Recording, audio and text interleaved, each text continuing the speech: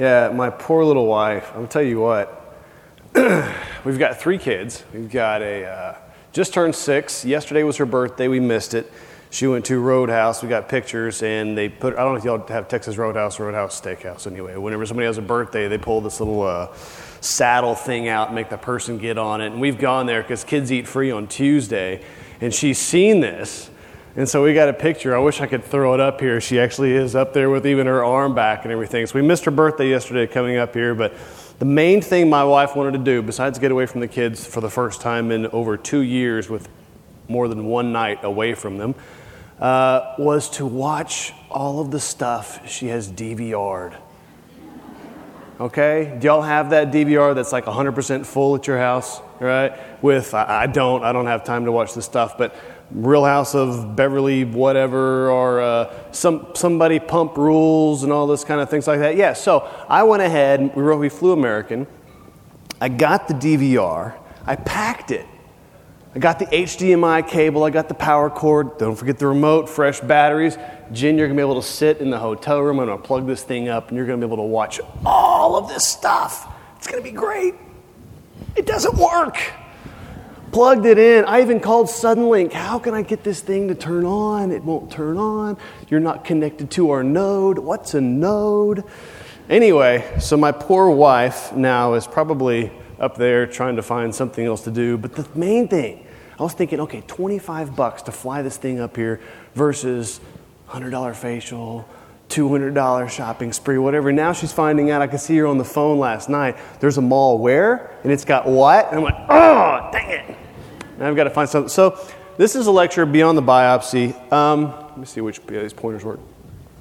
I'm going to I don't want to say the word dumb it down for what Dr. Cockrell was talking about. But you know, they threw a lot of slides up there, and it's like, okay, what, no mitotic, what, where's going on? Let's kind of take it back and see if we can understand some of the basic principles of this. I've done this lecture before. I redid some things. If this is your second, third time, God help you. But it's not a bad idea to be able to kind of step back, kind of pull the curtain back on what everybody's talking about, and kind of make this a little bit more simple. It's not that complicated, really. Let's see if we can go next.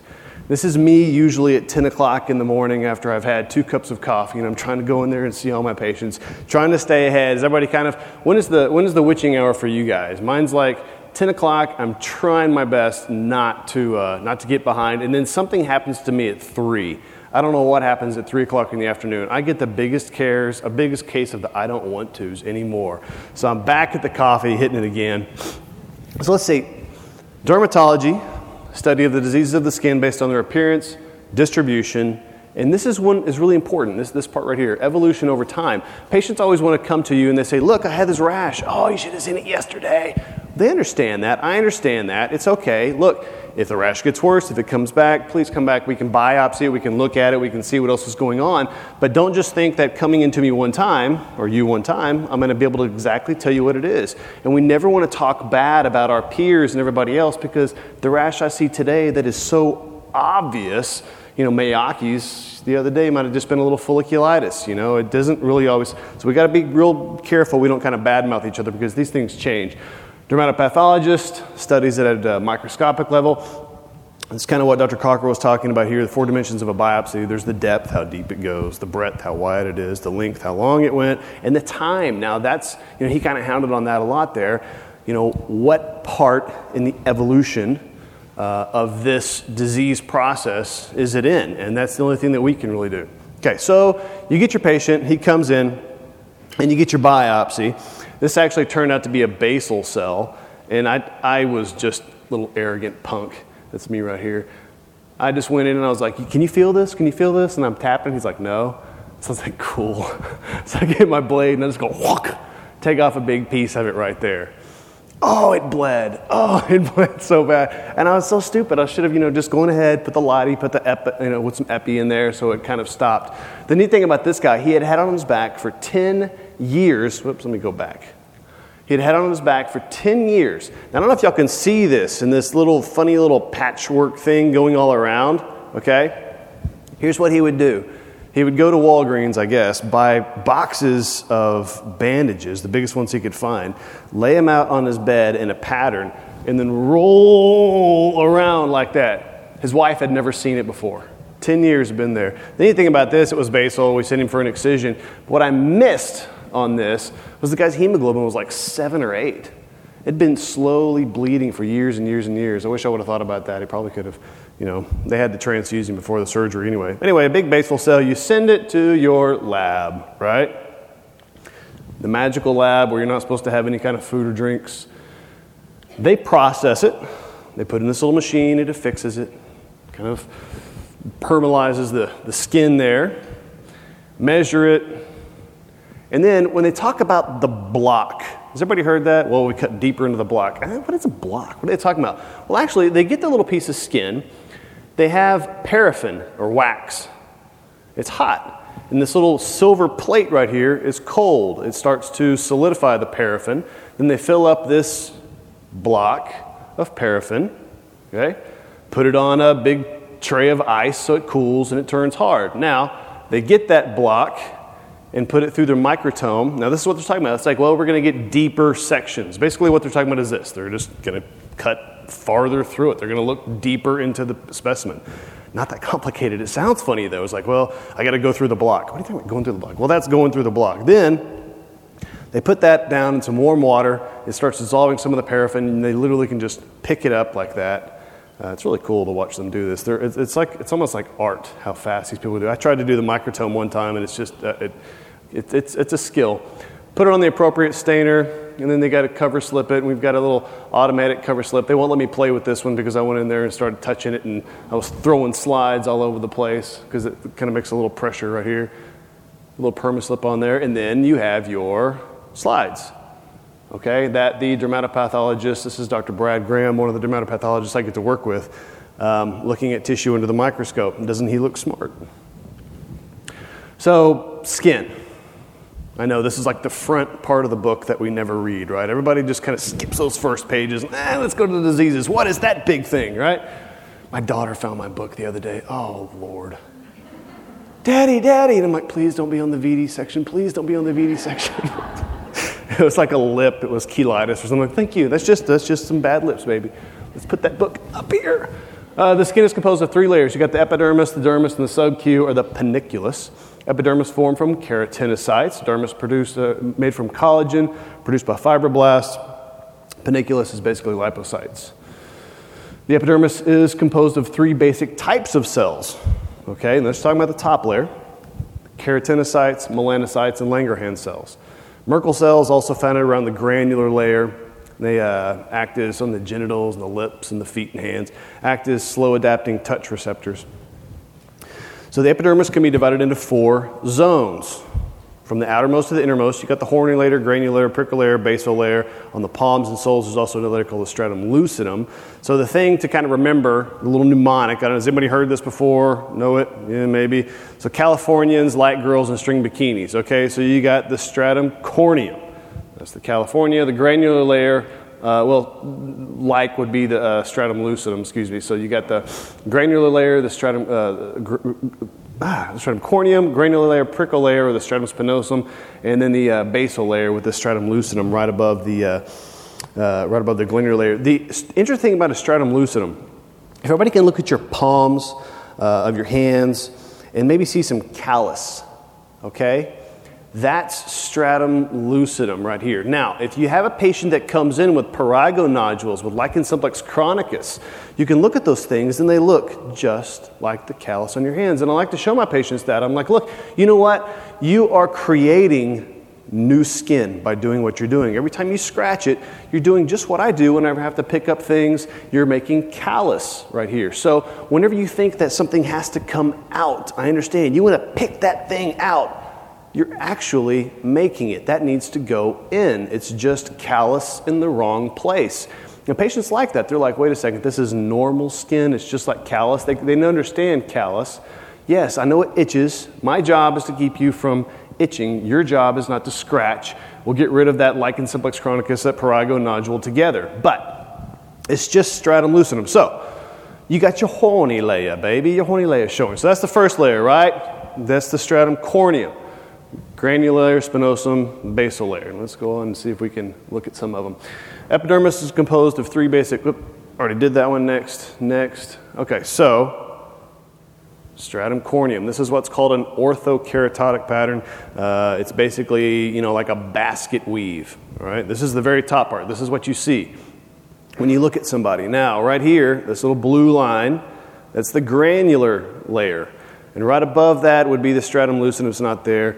There's the stratum spinosum, and then the basal layer down here.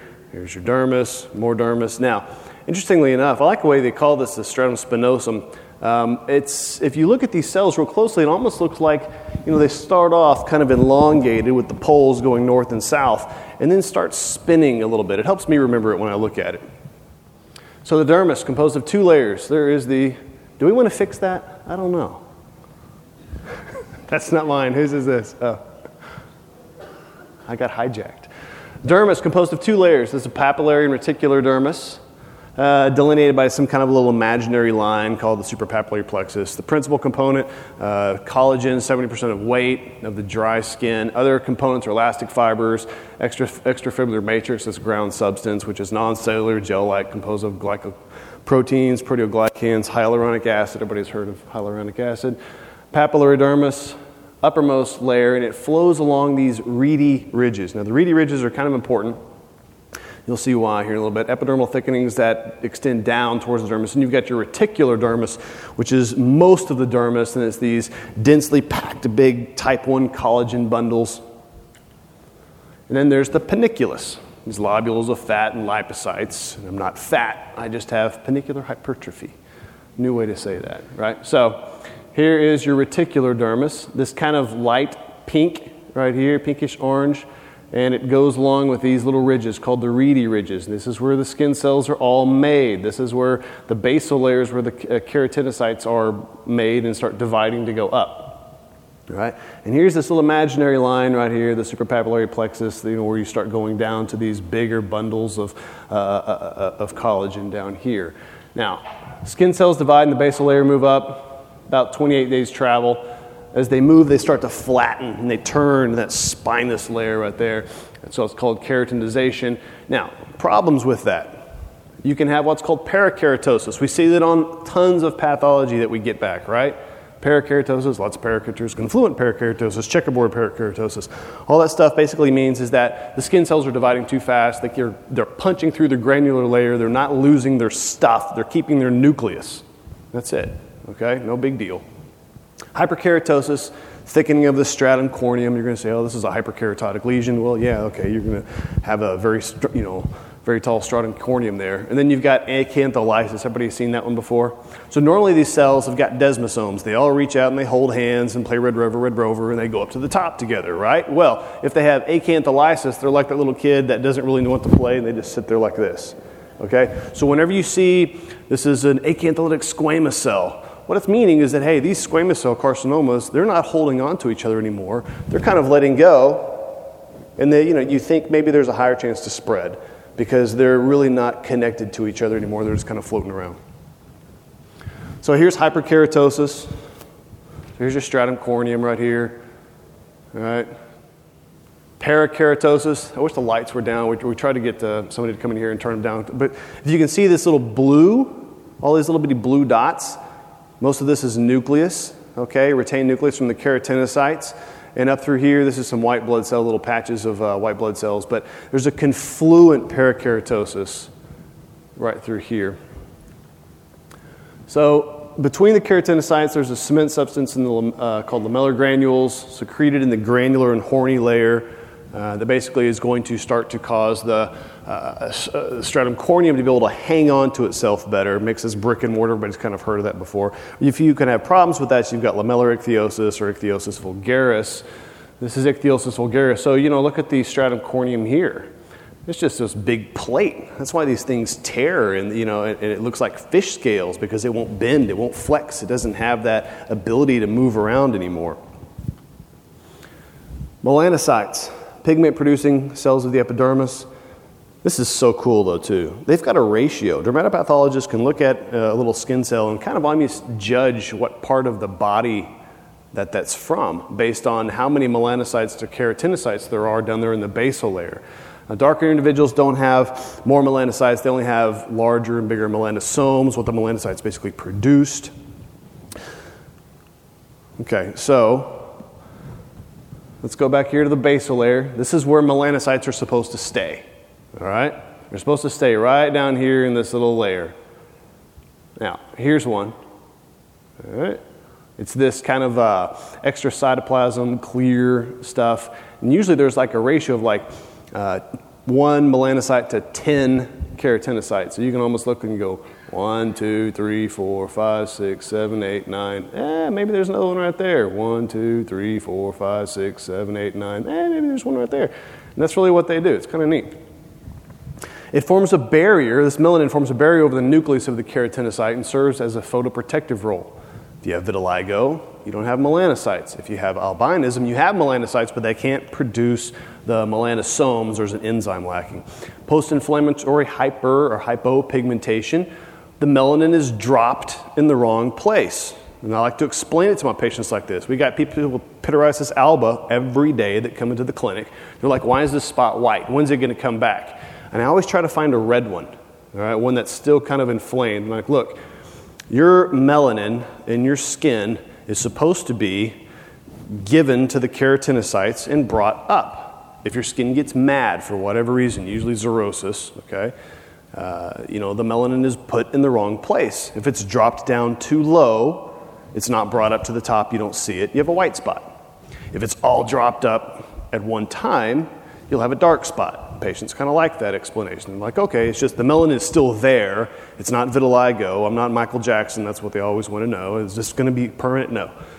But it's just in the wrong spot. Let's keep you hydrated really good, skin hydrated really good throughout the winter. So next summer, it all tans nice and evenly. So melanoma is the malignant proliferation of those melanocytes. All right, so this is a little bit of a challenge here, but these big nests right here are all melanoma. So there's a stratum corneum, granular layer, stratum spinosum, basal layer down here. But these big cells right here are all melanoma, and you're able to see, remember that one little cell we saw earlier that kind of had the clear around it? You got a pagetoid melanoma, which just means it's rising to the top. It's out of place. It's floating to where it's not supposed to be. A lot of dermatopathologists, when they see that with melanoma, or see that melanocytes that are out of place, they go ahead and call that melanoma. This is another H&E stain right here. This is one from my office where this was just regular H&E, and the physician wasn't able to tell, okay, is this a solar linigo, because this particular stain also stains melanosomes, okay, so it's going to stain kind of pigment all through here, or is it actually melanoma in situ? You don't have those big globs of it right here, but there's a new thing. There's a new stain out, this MITF. I don't know if anybody's seen that, microphthalmia transcription factor, but anyway, it's MITF stain that only stains the nucleus of melanomas. So it's going to weed out all of the kind of melanosomes and all of the little background noise, and you get this. So you can clearly see, oh, look, there's melanoma, there's a melanocyte out of place. You're getting these big things, they're moving, they're not behaving like it's supposed to. This is melanoma in situ, just a new little stain. Y'all can look for that on your melanoma in situ biopsies that you see. It's kind of neat. And then my derm paths now that I work with are telling me they're going back and looking at some of the things that were kind of questionable before. Hey, is this solar linigo? What's going on here? And they're having to recall some of the things. They're like, no, this was definitely with this new stain. This is melanoma in situ. So the epidermis, you've got these Langerhans cells. They originate in bone marrow. Hang on, you know what? I want to talk about one more thing about the melanocytes. I don't know if you kind of can catch how this works. Melanocytes are dendritic cells. Everybody heard that? So they've got little long arms and legs, and they stand down in the basal layer and touch as many keratinocytes as they can. And what they do is they make their melanosomes. And then these melanosomes literally travel down the arms, okay? And then the keratinocytes sit there and just kind of nibble it. They nibble the melanosomes, okay? And then they take it up and they use the melanin, they use the melanosomes as like a little umbrella. No kidding. They hold this little umbrella over their nucleus, so as they travel up to the top, as they travel up in the process of keratinization, it keeps the DNA from becoming rearranged from ultraviolet radiation. I mean, how totally cool is that? You know, they actually eat this little pigment and then just kind of protect themselves as they come up to the top. And melanin also serves to be protective of the melanocytes too. But, you know, I just think that's so neat. They just sit there and just touch. That's why you have these high, you know, you can have a ratio of 10-1 because you've got these little bitty tentacles that are touching everything. You know, sometimes I never know what's going to come out of my mouth until I just start talking. I get up here and I'm like, I wonder what I'm going to say. I don't know. Let's see. So you've got these Langerhans cells originate in the bone marrow, serve as immune system gatekeepers. They need hyaluronic acid for maturation and migration, and UV exposure can deplete Langerhans cells. And they're responsible for producing IL-12. How interesting. You get sun, you don't have hyaluronic acid, you don't have the Langerhans cells, you don't have IL-12. Maybe you don't make as much psoriasis. They are little dendritic cells as well. They stand up in the epidermis, made from the bone marrow, and how totally cool is it that you can have a cell made in one site of the body, get into the bloodstream, float around, find its way to the skin, extend its arms, grab antigens, engulf them, float back to the lymph nodes, and present those cells to little activated, T helper cells. And I just think that's just fantastic. But they can go wrong, right?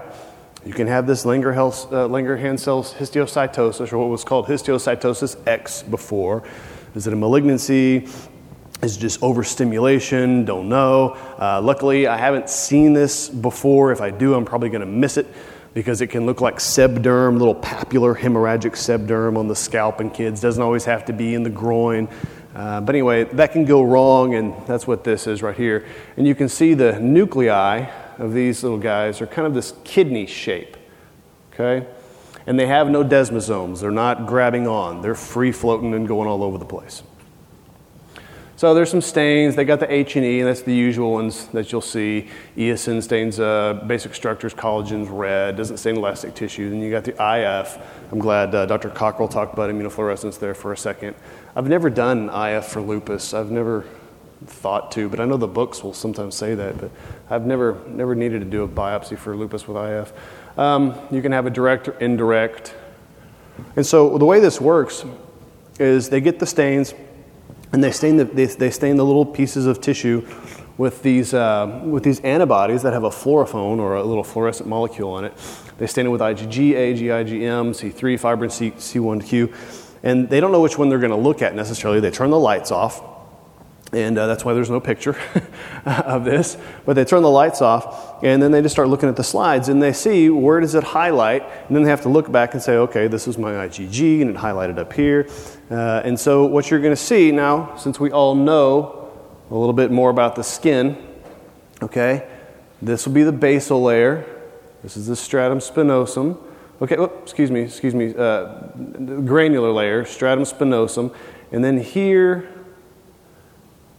is the basal layer, and this is just a big blister. So a lot of times Dr. Cockrell went kind of through that real fast. He's like, yeah, here's this, and but that's actually what's going on. So you got blister, and you've got this IgG that's staining right on the roof of the blister, and that lets the people know that, hey, that's bullous pemphigoid. Dermatitis herpetiformis, we've heard of this granular IgA. Now you can see that. It just looks kind of like, grains, little bitty grains of sand right there on top of a blister. So there's the epidermis, the stratum spinosum, stratum corneum will be up here, and right here on this, on the basal layer, there's that granular IgA. Just kind of neat. Other stains, Gram stain looking for bacteria. You can see bacteria in the crust right up here. Or you can see gram-positive, this red one down here, a little bitty filamentous bacteria. You can get the PAS stain. PAS is pretty cool for fungus, of course. I don't usually request PAS unless, I just say, hey, I'm looking for fungus, and I just let them do with it whatever they're going to do, right? And just give it to the answer people. Unless I'm doing a nail clipping, then I don't know why. Our path rec always generates PAS requested, but I don't know what else they'll do with it besides do a PAS on there. So really cool. It stains the basal layer. All right, so you can really see the basal layer right there. And it stains the little hyphae in the stratum corneum. Hopefully we're not biopsying tinea versicolor too often. That's kind of a no-brainer with the KOH right there. But all right, stratum corneum. Stratum lucidum will be right there. It's kind of like a callus. Granular layer, stratum spinosum, basal layer, dermis. What happens when it goes wrong? We get spongiosis, right? Intracellular edema, leading to the separation of cells, causing the intracellular bridges, or the desmosomes, to appear stretched. Looks like little sponges. Usually indicates some form of external irritation when severe enough leads to crust and vesiculation. This is what it looks like, okay? So you're going to have some fibrin in the crust right here. Fibrin is just proteins that are leaking out of the blood vessels. And you're going to have this, your stratum spinosum right here, and then you've got this areas right here of edema. It looks like it's wet. It's a bunch of gaps in there. You've also got some hypergranulosis right here, so this granular layer is really big. So there it is. You can see all these little bitty arms just trying to hold on for dear life. I call that spongiosis right there. Maybe acute, subacute, chronic. Parakeratosis is more common in chronic. So if they've seen it's been going on for a while, you've given your body a chance for those nuclei to start, getting pushed out. It's not just one big blister. This has been going on for a little while. So, think about how long it takes for skin cells to divide and get up there. If it's been going on for over 28 days, you might have some retention of the nuclei up there in the stratum corneum. It just makes sense. Spongiotic vessels, seen in chronic. Exocytosis of mononuclear. You're basically going to see white blood cells outside of the vessels. Dilated blood vessels equals erythema. I like to tell my patients, because you're like, oh, why is my skin so red? Why is my skin so red? Okay, first off, there's nothing red in the skin. When you can see redness in the skin, it's just dilated blood vessels. Look, it's not red anymore. See that? It's not red anymore. Oh, okay. Because a lot of times they want to put topical steroids on forever. Well, it's still red. I'm using my topical steroid. I'm still using, stop it. It's okay. You can it's flat. Leave it alone. So anything that's red in the skin, basically you're just seeing dilated blood vessels in the upper dermis. You'll have some edema. You may see some white blood cells, eosinophils, mast cells, in atopic dermatitis patients. So here's your parakeratosis again. I can't get used to this one. You get you get the retention of the nuclei up here out of place. You got some fibrin, some protein. You got all this spongiosis, and this is subacute. Lichen simplex chronicus. Okay, they have picked. Look at this. Where's the stratum corneum? They just picked it off.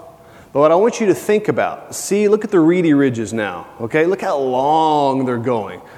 All right, now imagine you're the skin, and you are trying to protect yourself. You're trying to make your barrier, but you can't do it fast enough because it keeps getting picked off.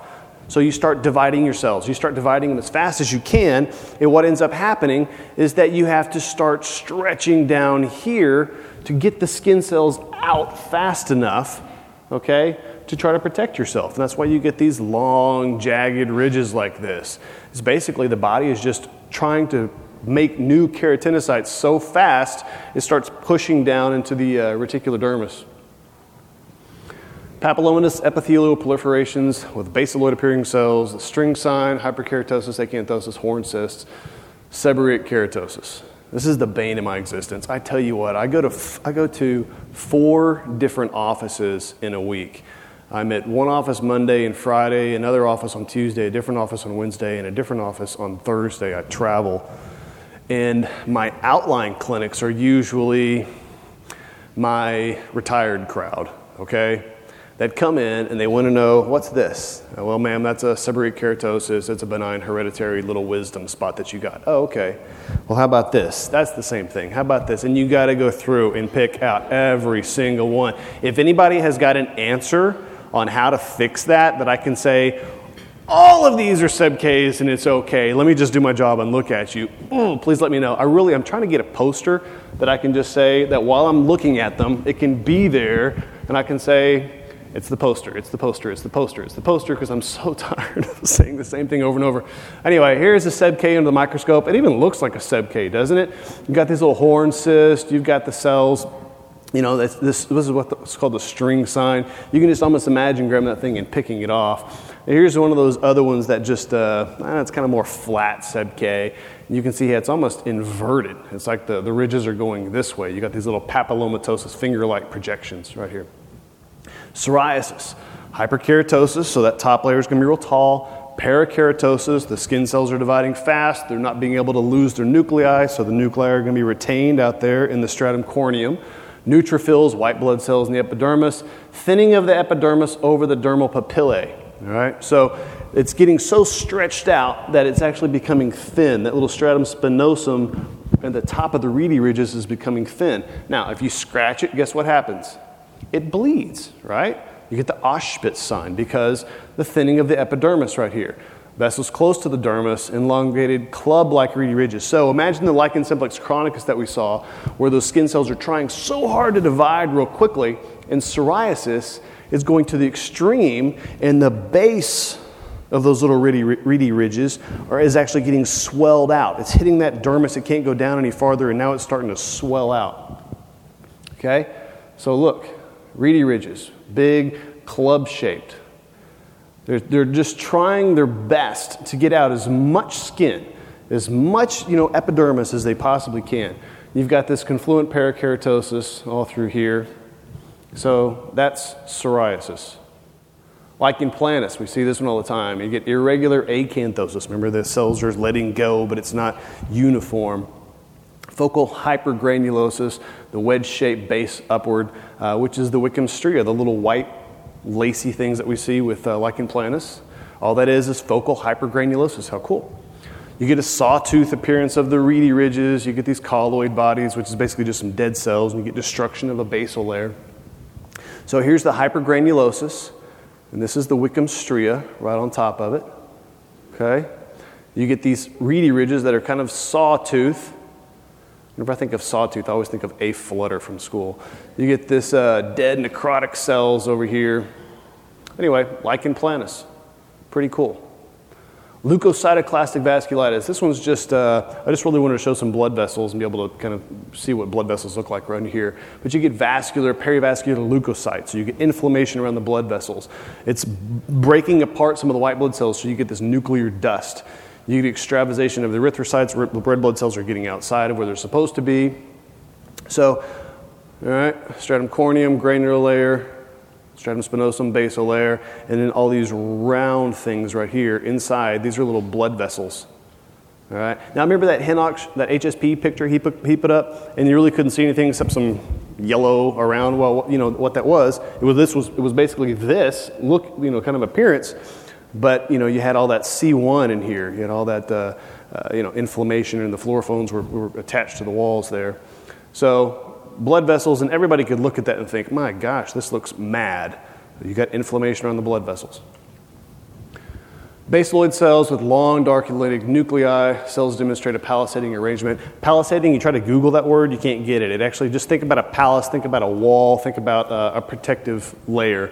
You get the cells lie in group or nests. There's surrounded by this fibromucinous stroma. You get some white blood cells and solar elastosis around there. So stratum corneum, granular layer, no basal layer here, no reedy ridges. All right, what happened to all that stuff? When we get old and we get a ton of skin, a ton of sun damage, all that just kind of goes away. It's just, you think about those little old ladies, little old men with the skin that just looks like you just kind of scratch it and just wants to fall apart.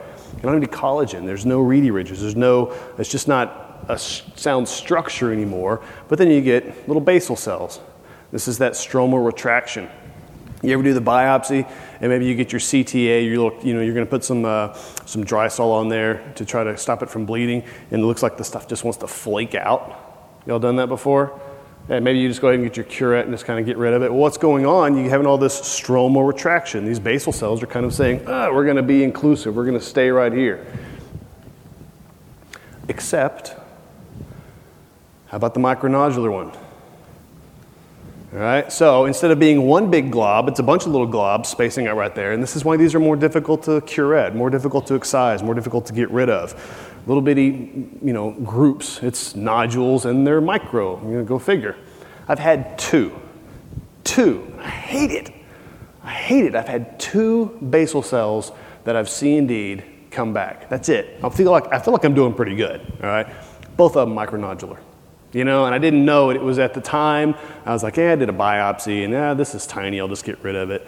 A year, 2 years later, whatever, there it's back, and I go back and look at the path, and it was micronodular dog. So Not the best things is C and D right here, but got to be careful. AKs, atypical cells, epidermis large, polymorphic, dark nuclei, variable in size means pleomorphic. You get these disc keratotic cells, dark eosinophilic rounded cells with small, dark, consistent nuclei. You get parakeratosis again. Dermis shows solar elastosis, okay? That's that real, and I'll show you on this next one. Mild inflammation, so there's some white blood cells involved there. I like this slide. Check it out, you got normal, normal, normal, normal, bang, all right? Just like when you're going, you're feeling your patients, you're touching their arms, you're touching you're touching their face, and you feel normal, normal, and all of a sudden you get that really hard little bit of keratin, you're feeling that hyperkeratosis. There's parakeratosis, so these cells are dividing real fast, so it's pushing out, it's making a little lesion. You get, this solar elastosis. Now, I want you to think about the dermis that we've seen before. It's been kind of pink. When you're going to see solar elastosis, the dermis all of a sudden doesn't really stain good anymore, and it starts staining blue. There's a little hair follicle right here. So you zoom in. Okay. So you've got your stratum corneum, not much of a granular layer. Basal layer is kind of going bad. Now look at this. This looks pretty normal down here. You've got maturation of the keratinocytes. They're spinning, okay? And as they come up to the top, they're losing their cellular structure and they're becoming up here. Now in squamous cell carcinoma in situ, look at the difference here. It's just kind of like really, it's just more of the same, but it's more confluent. These abnormal little cells, these keratinocytes down here from the basal cells don't really look the same. They're not maturing. They're not flattening out like they would, and it's all the way through. So they say, hey, instead of just a pre-cancer, we're going to go ahead and call this a skin cancer. It's just that little bit of subtle change, okay? No magic. It's just, well, how aggressive or how confluent are these little abnormal keratinocytes? Now, then you get to squamous cell carcinoma, and it just looks like a big blob here. I mean, it's just a big mess. Now we do a biopsy on the SCCs, and you see those little bitty horns, you see the little bitty balls in there? You ever seen that? We have like little bitty beads, and what you're seeing there are these little pseudocysts right here, and keratin pearls in that. And you can also have some acantholysis, where basically the squamous cell carcinoma is pulling into itself, which makes us think, hey, this might be a little bit more aggressive. Here it is on high power. Okay, really good example of solar elastosis here. So look, reedy ridges are just about gone. Again, this is your little old person or really sun-damaged person where the collagen is just getting wiped out. The ultraviolet light is just destroying the hyaluronic acid. Your body's just not making fibroblasts anymore. It's not producing the right collagen, but you can see all these little bitty blood vessels through here. So you've got lots of telangiectasia. So this is just, imagine an old person biopsy right here with tons of sun damage and little bitty red blood vessels. That's what this would be. This is a fun one, okay? So people that come in and they've got this little bitty signs right here, maybe they don't look like the typical rosacea patient. They don't have lots of telangiectasias. They don't have any rhinophyma. They just got some bumps. Do you ever get a 15 and just scrape one of those? And you see that little guy, little wormy looking thing right here. Does anybody see that under the microscope?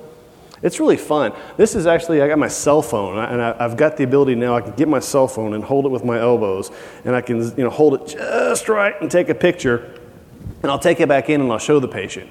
I'm like, well, Miss Bradley or whoever, this is what's in your skin. And they're like, oh my God, what is that? It's okay, we're going to get rid of it.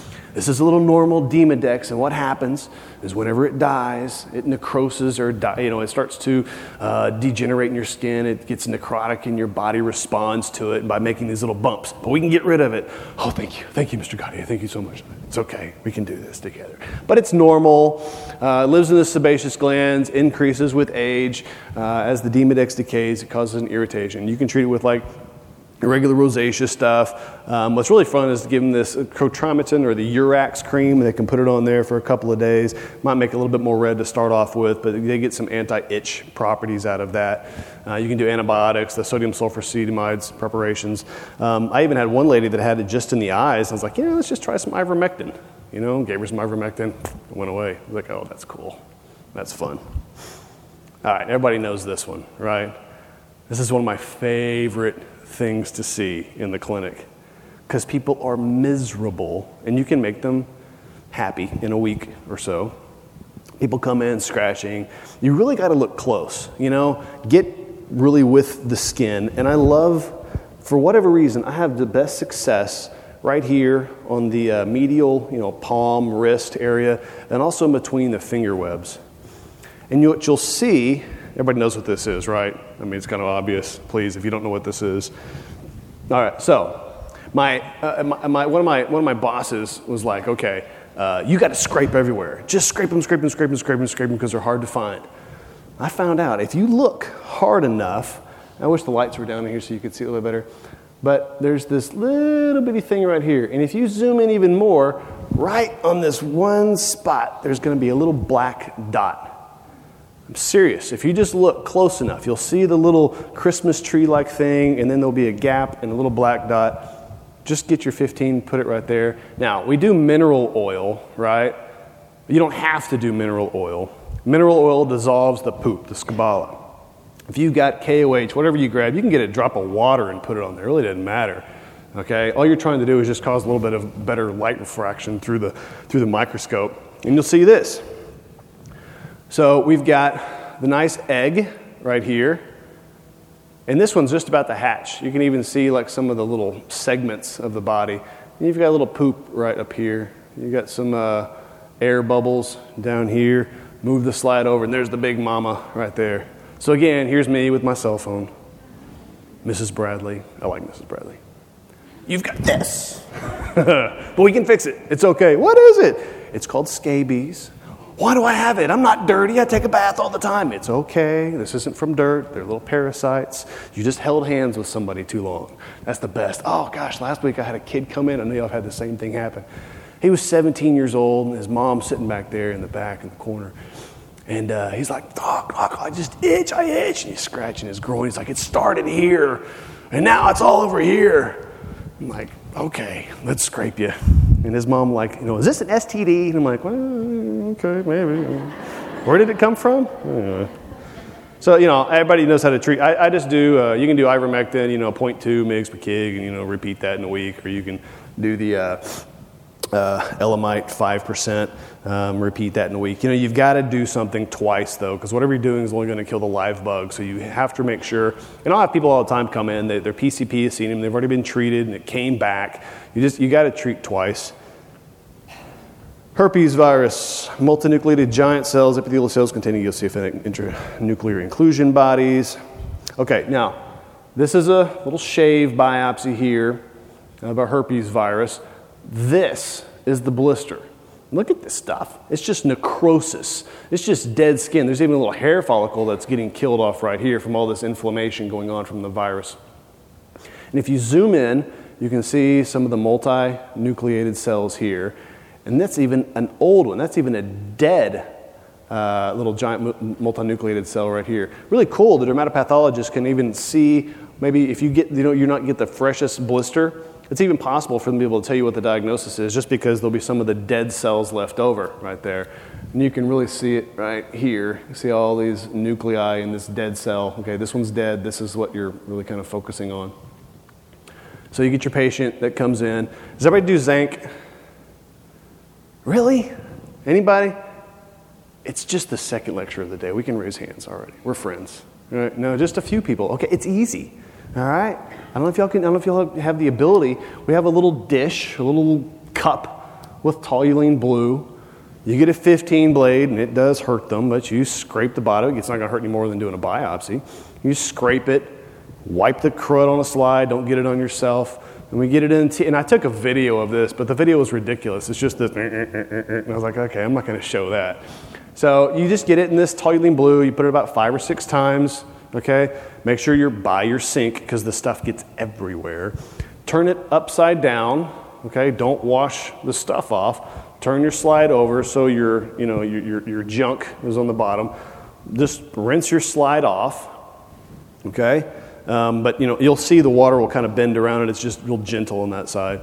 Get you a drop of mineral oil, put the slide on there, and go look at it. And this is my little cell phone taking this picture right here. I just zoomed it in so you don't see the circle. But you'll have these giant multinucleated cells right here. Not the easiest thing in the world to interpret, but after you do it several times, you'd be able to kind of see it. It's not as easy as a KOH or a scabies prep, I'll say, but it's possible, and it's kind of fun to do. Because then you can go back and you can say, you've got this. All right, KOH. Everybody does KOH though, right? Potassium hydroxide, yes, thank you. Now, we actually have a dermatologist in our town that doesn't even have a microscope. Blows me away. So a patient went over there, they came to me, and she did a biopsy. She did a biopsy of this. I'm like, really? She goes, yeah. She said she didn't have a microscope. She's going to have to send out to see if this is fungus or not. I'm like, golly, that's unfortunate. How much more expensive, and you get cut, you got a scar. So my little KOH pearls, and we just had 2 new PAs join our practice, and this is pretty much what I told them. I'm like, look, scrape everything.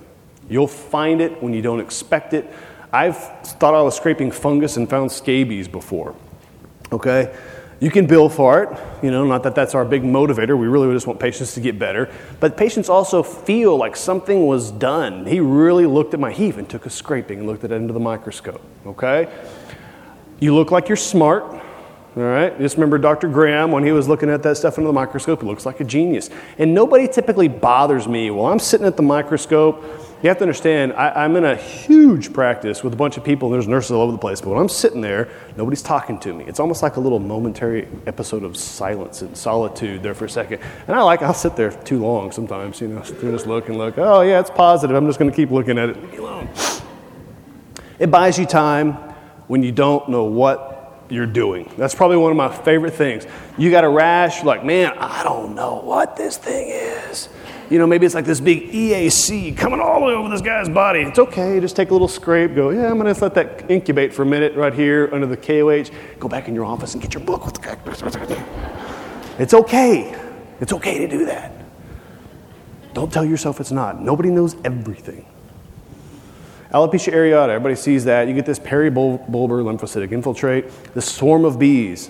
All right? Has anybody seen the swarm of bees? I've got a picture of it. That's really pretty cool. Pigment incontinence.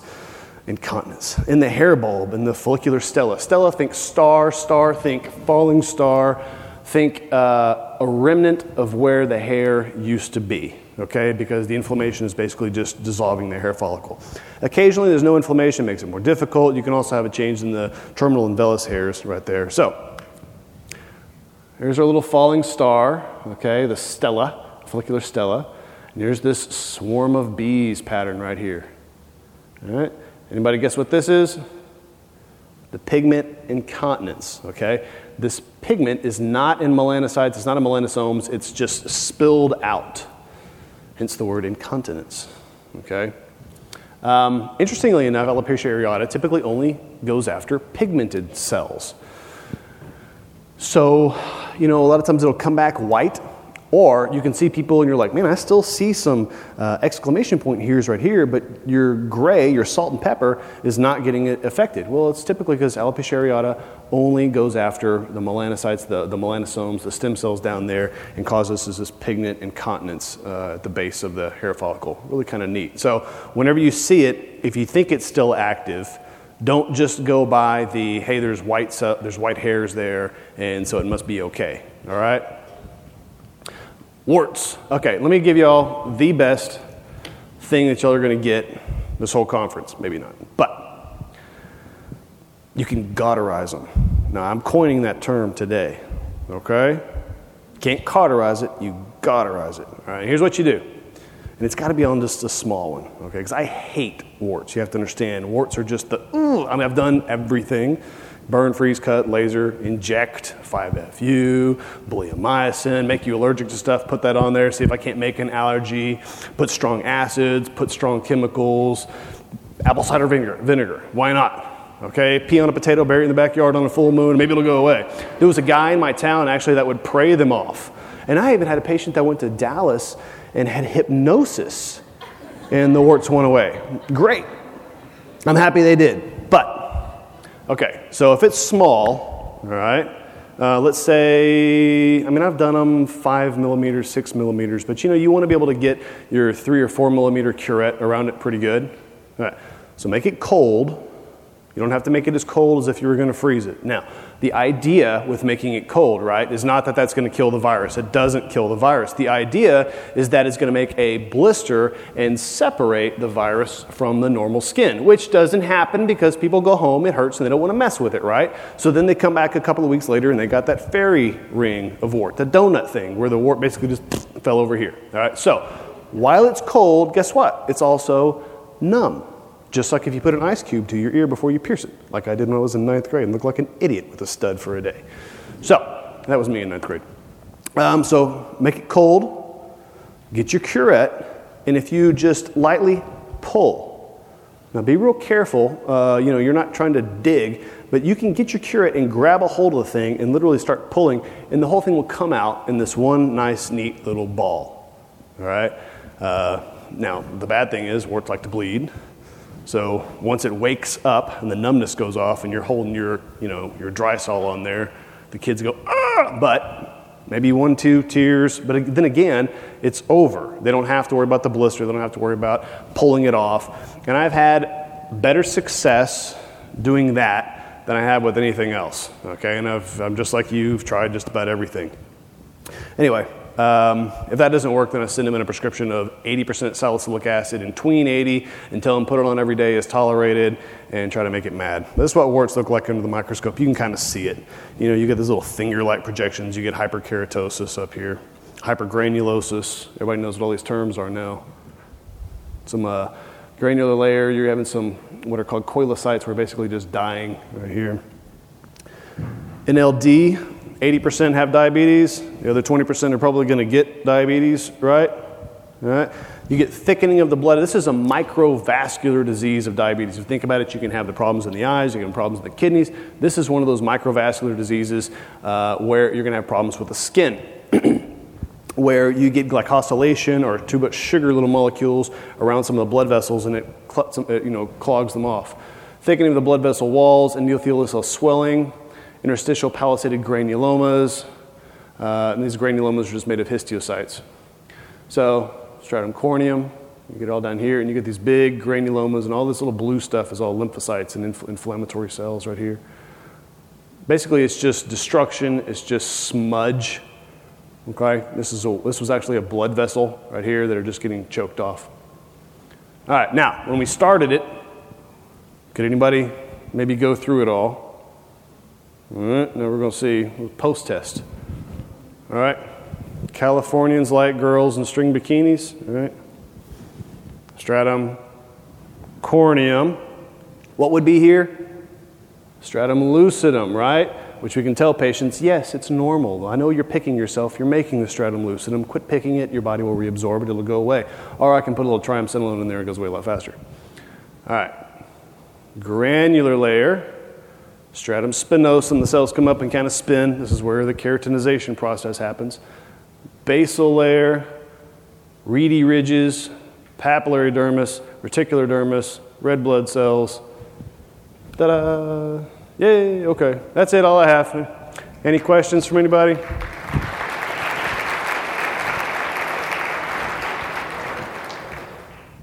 really isn't a question, but when I used to do internal medicine, I did it for 4 years before I went into derm, and I used to scrape everything. And my doctor, they didn't scrape anything. And so I would be in my office, and the doc would come in and say, hurry up, I've got an SO. I'm like, what's SO? He goes, a scraping opportunity. Yes, it really is. I tell you, I mean, I have been pleasantly surprised that if it's even slightly scaly and I just go ahead and take a shot at it, and you get way more than you would expect. I hated to follow Dr. Cockrell. He's an amazing guy, but I don't know. I'll enjoy the rest of the conference with you guys in the back.